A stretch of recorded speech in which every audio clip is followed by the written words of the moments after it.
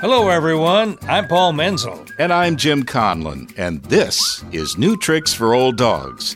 Our podcast features the many ways us older folks howl at the moon, odd news items you don't normally hear about, and conversations with other old dogs who are growing bolder, not older. So if you got 25 minutes or so, grab a cup of coffee, pull up a chair, and join us. Today we're bringing you a special episode of the Old Dogs Podcast. Every pod nugget and every part of our discussion today is going to be centered on the coronavirus epidemic. And part of that is you and I are working with each other remotely. Usually we're in the same room. Now you and I are connecting over Skype. So, we should probably add also that the quality of the sound may not be what people are used to with our podcast because of the equipment that we're using now. And that's why Paul sounds so bad. Well, I didn't mean it quite like that. Anyway, in today's ramble, we reflect on the pluses and minuses of staying at home. In our fashion department, we report on what the well-dressed executive is wearing from the waist up. We learn about how doctors are managing phone-in diagnosis. We warn that your smartphone may be spying on you. We offer a clarification to the clueless, it's not the corona beer virus. And we scour the news for signs of hope and cheer in this dark time. The Old Dogs interview features new conversations with previous guests on our podcast. What's new in their lives? We'll find out. Say, Jim, what's on your mind today? Well, if you're not tired of hearing about it, I guess what's on my mind is this epidemic we're dealing with. I'll say, in fact, our whole episode today is dealing with our experiences with the coronavirus and what's going on in the world. Yeah, so what are you dealing with right now, Paul? What's changed in your life? Cabin fever. I can't fight the urge to go to the grocery store. I don't do it. And my wife, Susan, has to hold me back forcibly. She's really the force for disinfecting our hands. Yeah, I think it's about the same with us. Fortunately, I have a partner who keeps me honest, and I have been trying to follow pretty strict guidelines. But yeah, there's a certain amount of cabin fever. But fortunately, we have a lovely yard, which we have been working on mightily since we have the opportunity. And we've been taking nice long walks in the neighborhood. Well, we all have things to do. Our daughter, Savannah, is home from college. So she goes to her room during the day and attends classes virtually. My wife, Susan, is still working. So she finds another corner or goes out in the backyard and handles her work. And I go up to my office and record podcast stuff with you. We come together in the evening, usually make a meal together, digging through whatever's on the shelf. And then we sit down and watch television together, which is kind of unusual for us. So in a strange way, it's brought us all together more, even though we at the same time feel kind of isolated from our neighbors. Yeah. We're finding new ways to use the current ways of staying connected, which is interesting for folks in our age bracket, that we are really embracing technology in a way that maybe we were resistant to do, maybe not so many years ago. Well, what's interesting from my point of view is suddenly my family is looking at me as vulnerable. Mm-hmm. Me too. How are you feeling? You okay? Yeah. My son will contact me periodically and make sure I haven't died. And how does he know? My daughter Savannah and my wife Susan are very protective about me, and also kind of scold me for not washing my hands enough. My daughter has proposed, and we're going to do this tomorrow. We are going out to the state park to walk around the park together so that we can be physically present, although 6 feet apart. She's very concerned about that.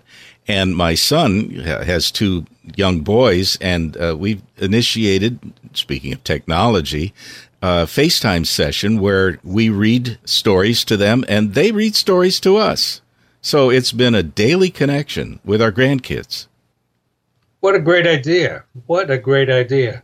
But I feel sorry for my daughter-in-law because she's a school teacher, which means she's at home now. All three kids are home now. But, I should probably check whether she's still alive. Not a bad Three thought. kids can wear you out. Yeah, really. And, for a lot of parents, younger parents, it's like summer vacation, but with a lot more restrictions. But the hope is that people are finding new ways to deal with this. One of our pod nuggets gets into that a little bit, and I think that people, as time passes, and it will become more inventive, more resourceful, and maybe feel better about themselves for all of the ingenious ways they're dealing with the issue. I feel inspired by people stepping up and extending themselves in this time of crisis and working together. I think 2 months ago, I would have thought that this country was so fragmented that there was no way we could do anything at the same time. Mm-hmm. But now I'm starting to feel more hopeful about that. There is a side to this social isolation that's very affirming. Yeah, I agree. And I hope that it lasts well beyond the confines of this epidemic. Oh, we'll see. I'm with you, though. I hope it does, too. In this age of forced telecommuting, people may only be half-dressed from the waist up. This pod nugget is from the Washington Post for March 28, 2020. As more people work from home, dressing casually is the norm, except there is still a desire to make a good impression. So if an at-home worker knows that they will be having a video chat with colleagues, they'll put on a professional-looking top. According to a Walmart executive, the store has seen increased sales in tops, but not bottoms.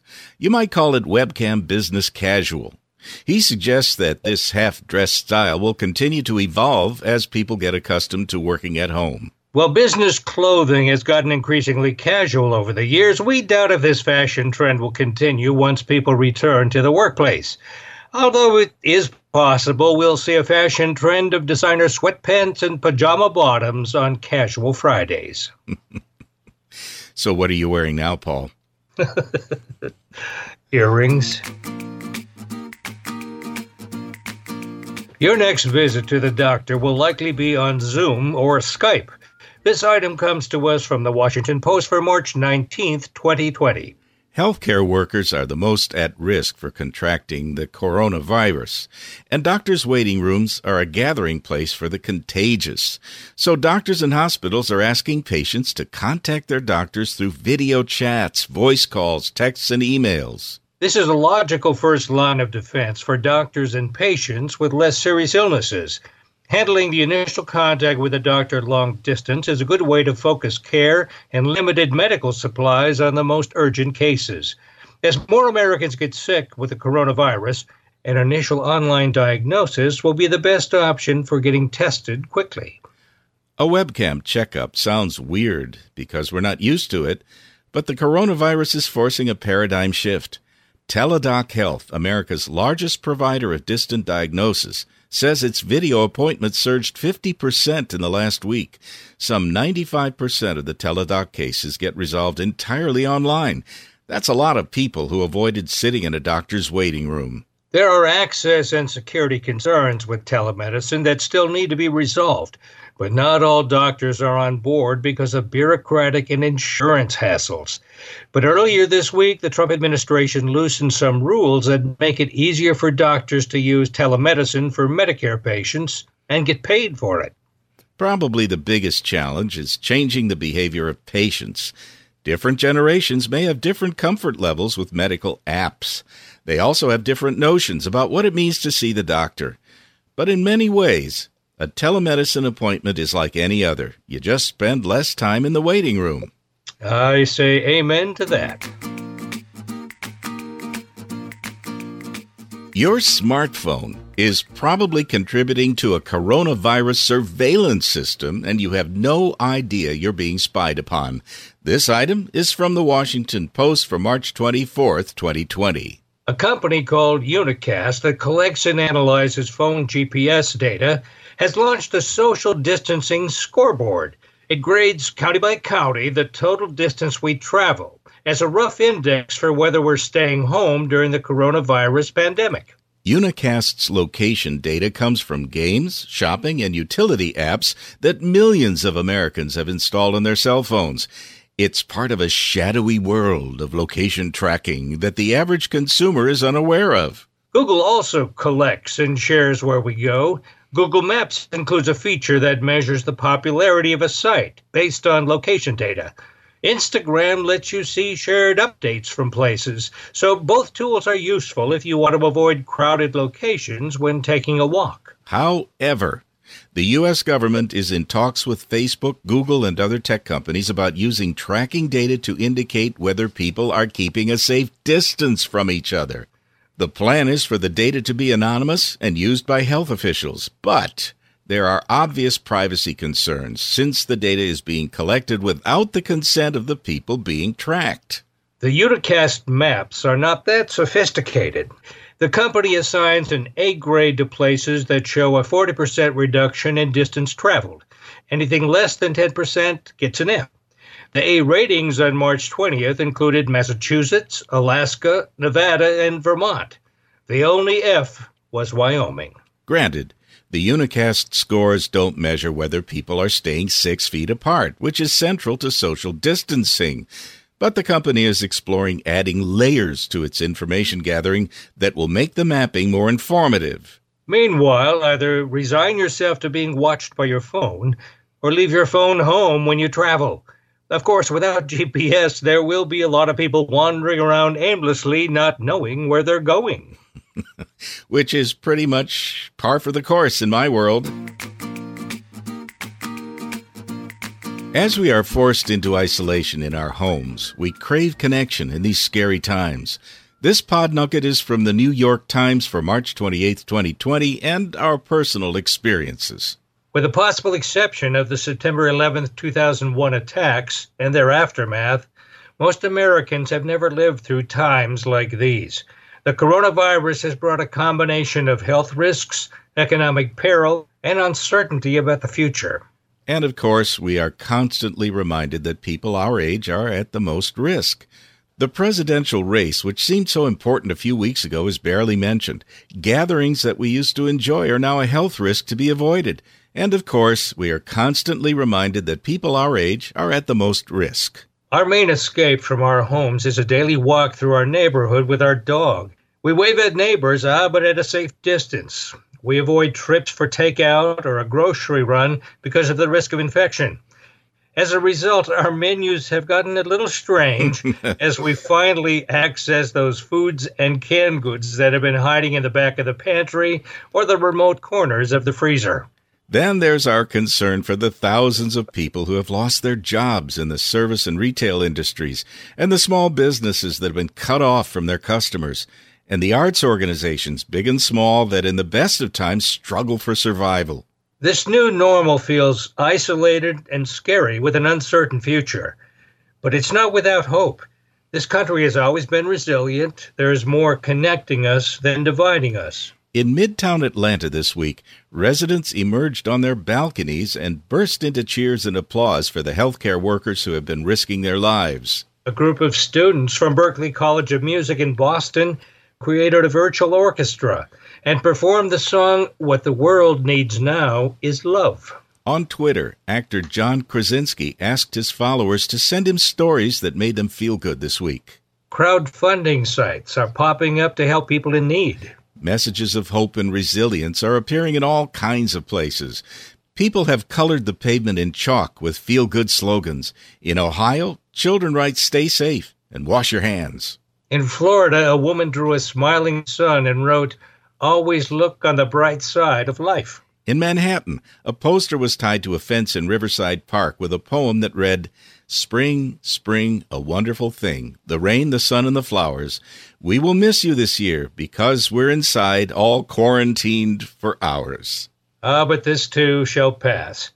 Have yourself a quarantini. Practice social distancing. Connect virtually with family and friends. Stay safe. And of course, wash your hands. Tony Caputo was in episode 1 as our first interview. Tony and a group of friends in Salt Lake City were offering free advice at a local farmer's market that attracted national press coverage. Things are good. Considering things are really bad, my family's healthy, the sun's shining today. Our business is alive. We're actually a grocery store, so we are allowed to stay open. We sell Mediterranean, groceries, but Italian, Greek, Spanish, French. But so that's what's keeping us alive. We're obviously everybody's disbanded. We don't go have coffee anymore. Hopefully things will be shaped up by this summer when we can go back and go to work at the farmer's market. We were on Good Morning America, and we were on a CBS special. So we've been out there anyway. Bill Hines was our second interview. He's a cartoonist with decades in newspapers across America. Over the years, he has learned to change with the times, adapting to new technologies and new distribution. But he's finding that this particular situation may be a bit too much for newspapers. It looks like this coronavirus is going to be taking out a lot of the old and feeble. And one of those things that's old and feeble is the newspaper business. And so there's a good chance that newspaper business, and as far as I'm concerned, comic strip business, may not survive this thing. I think a lot of the newspapers live on advertising inserts, and they're not doing those right now. And so they're basically just running out of revenue. And so that means I need to redefine my career. And I'm thinking maybe retired person might fit in there. Lydia Porta was the interview in our third episode. Lydia is a successful actress based in Los Angeles. She has several projects that are now on hold because of coronavirus.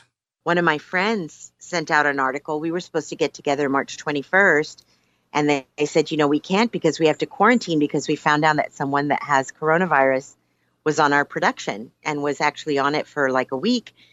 And then it just kind of snowballed from there. All the productions started closing down, and before you knew it, Hollywood is completely shut down. So what's happening now with production is that production companies are not telling people to shut down. They're telling people to put their projects on hold and continue writing episodes. So they'll have more episodes to produce when we're able to come back to production. And I'm hoping that some of these projects that I was on hold for will survive the shutdown and also come back. But we'll just have to see about that.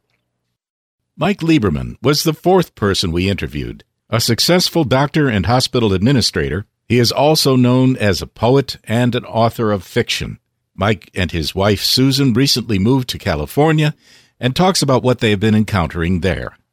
It's a very ordinary pedestrian life on the surface and a very rich one internally. It feels very romantic. It feels like we've been taken back to our youth and we're on this extended... Did you ever read Love in a Time of Cholera? We feel a little bit like that, except we're hoping for a happy ending.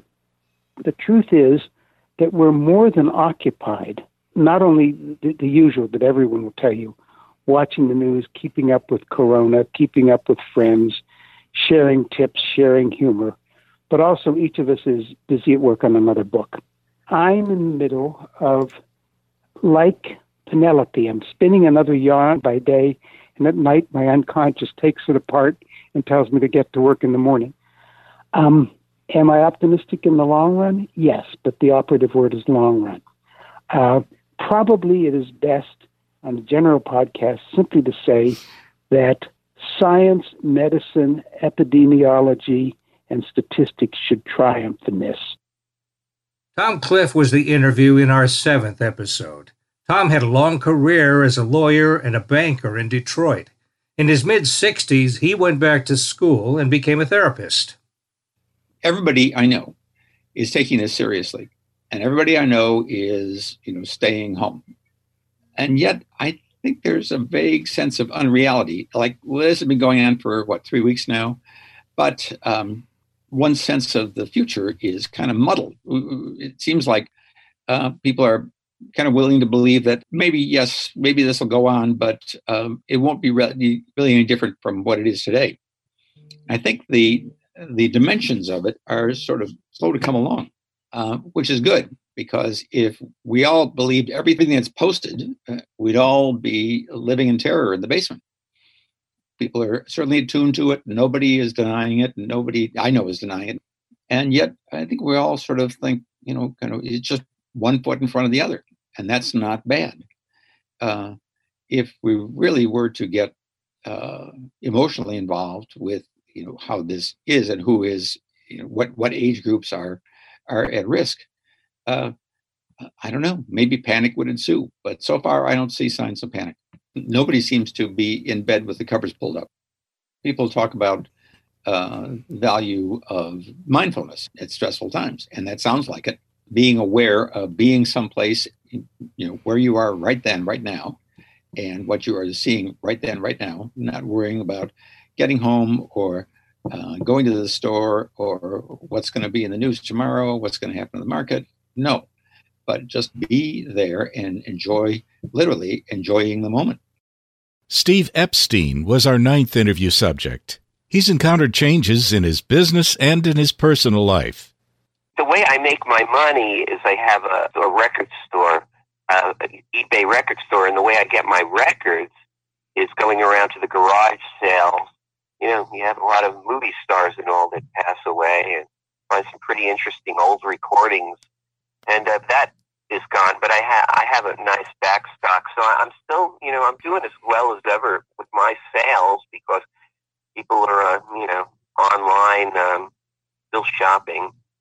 I live actually a couple blocks from my wife and my grandchildren and my daughter and all, but I've been able to go there every day now and see my whole family, my immediate family, anytime I want. So that's really nice, and it's fun. The teenagers are, we love each other, but we don't get to hang out much because they're always booked up with their friends and all, and I've been getting to see them a lot.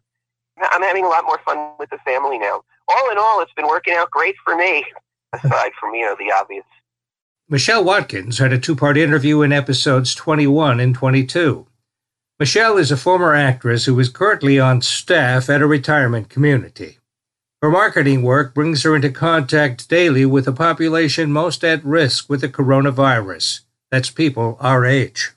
It's a challenging time for sure. But, we had a party last week we called a quarantini party. Yeah. And we took champagne around to all of the apartments, and people just kind of toasted each other from their doorways and stood in the hallways and chatted.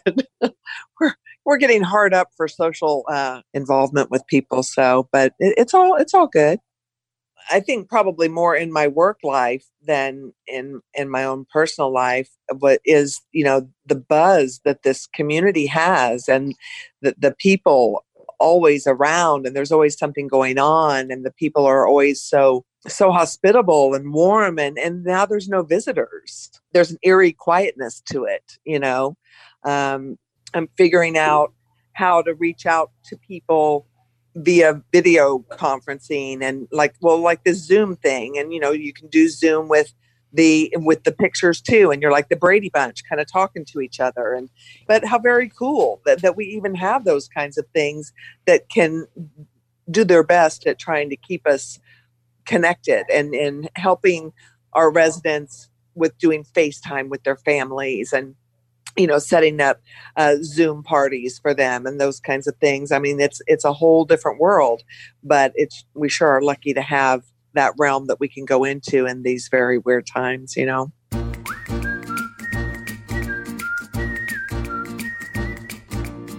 Like what you've been hearing? How about sharing the joy with your friends? We can always use more listeners. All our episodes are available on our website, www.olddogspodcast.com. And there are a lot more episodes on the way, so stay tuned and keep howling at the moon.